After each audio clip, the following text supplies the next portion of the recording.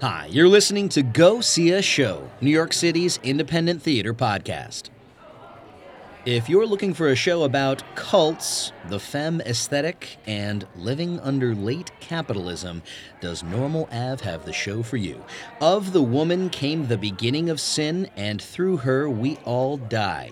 Hell of a title, right? The director, Kylie M. Brown, and producer Leah Honigman sat down with Go See a Show correspondent Alex Randrup after a recent performance. Take a listen. So my name is Alex Randrup, and I'm one of the correspondents with Go See a Show, the podcast, and I'm very excited to be sitting here with... I'm Kylie Brown. Kylie M. Brown is my website name, you gotta make it. And then I'm the director of The Woman Came the Beginning of Sin, and through her we all die, better known as Of the Woman, ... Beautiful. And I'm Leah Honigman, one of the co-producers on the project. Amazing. And that title, we should just start there. Like, what a stunning title. It's a real long title. It's one of those where I feel like there were a lot of shows when Lily and I got together for this. And with very long titles. Mm-hmm. So it didn't feel as crazy back then. And Now I'm like, where'd all those shows go? But I remember Lily calling me and just being like, I figured it out. This is the one. Yeah, and it's a line from the Bible.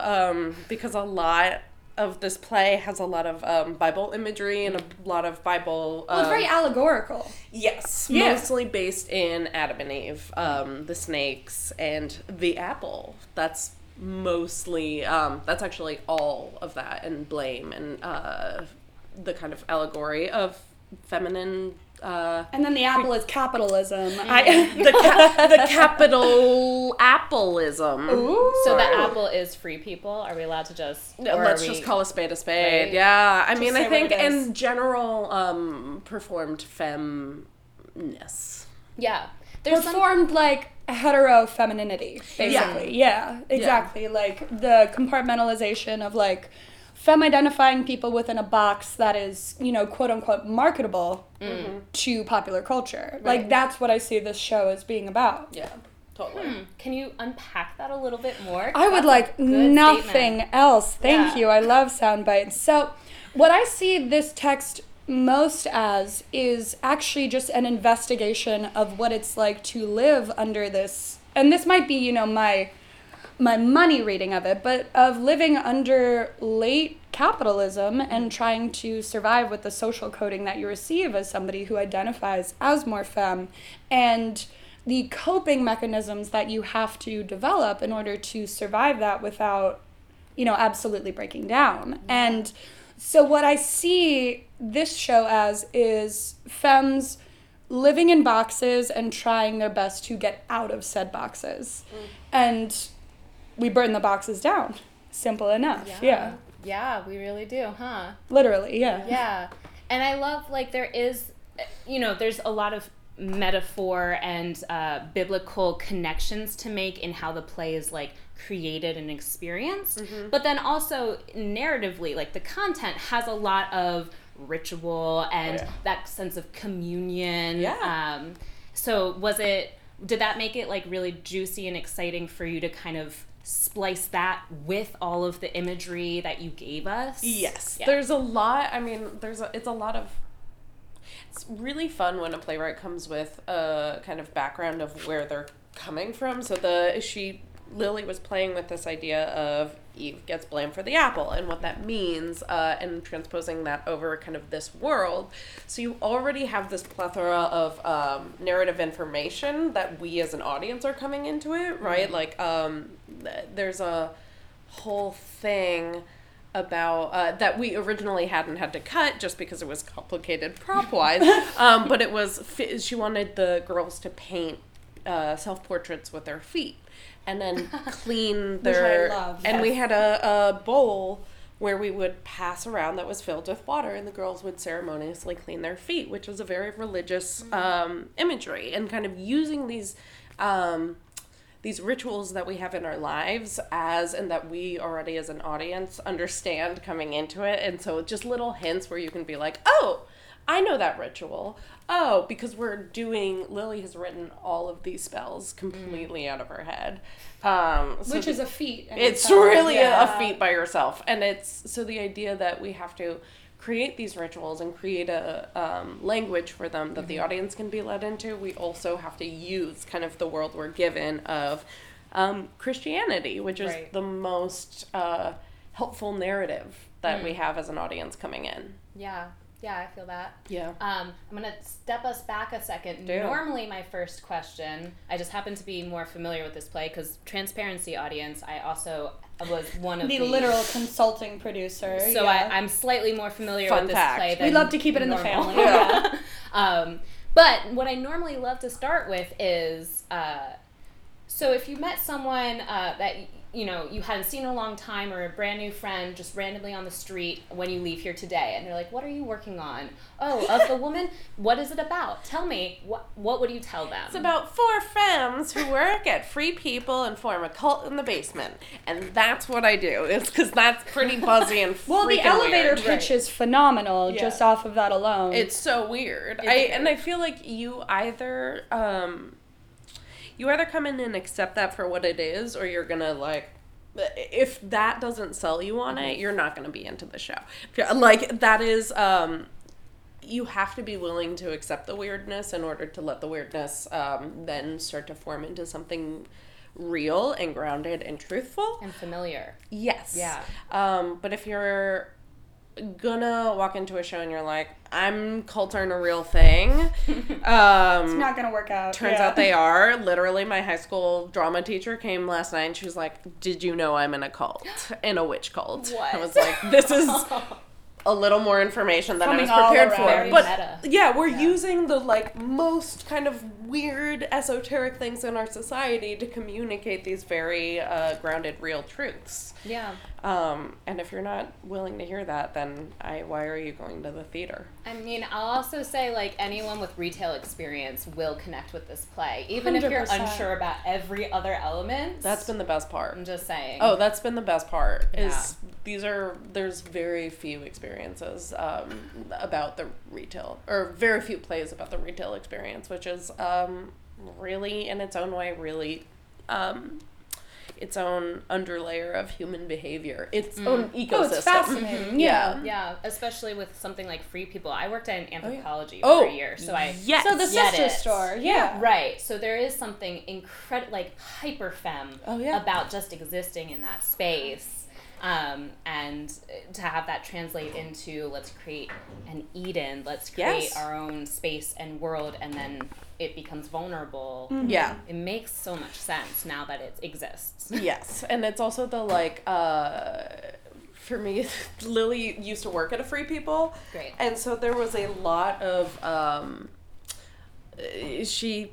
police came in for a robbery of the store. So the actual kind of, people make fun of, or not make fun, but kind of joke about the show, because the biggest conflict is that a pair of underwear gets stolen. Right. That is, and that can seem really heightened. However, if you've worked in a retail store, that is the biggest violation. They bring in police. Mm-hmm. Lily was questioned. It's a very, whoa. They had to question all the employees in a way that was kind of not okay. Because all of a sudden the corporate nature of the store gets put into play, and doesn't totally respect that they have hired these young femme women who are just trying to earn $14 an hour and have no interest in stealing, and it's probably, or have every right to want to steal because they are getting treated and put on. Right. Yeah. So it gets very complicated and weird. Yeah. So this is a new play, and I feel like we're in this beautiful golden age of new plays in New York City right now. You bet. And I know the two of you were part of the development from way beyond when this production was announced. Mm-hmm. So as a director and a producer who got to bring this thing out into its own body, how was that? Did you feel like you were part of this larger movement in New York right now, or did you Yeah. Well, so I came into this project I would think it's fair to say the middle of its development, really. I actually happened to meet Kylie and Lily through one of our cast members, and things picked up from there. And I was super excited to find a text that was kind of in the middle of its life in terms of understanding the world that it was living in. And we popped it up, this like very fanciful music stand reading last year, just about a year ago, actually, which is wild. And it has been a really interesting privilege to me because I did not originate this text, but I've been able to help usher it along. Yeah. And having come into something that was almost like a child that's now becoming an adult has been an absolute delight. It's my favorite thing. Yeah. Yeah. We, it didn't feel like a larger thing to Lily. It literally started, Lily and I can kind of pinpoint the coffee meeting where where this show generated.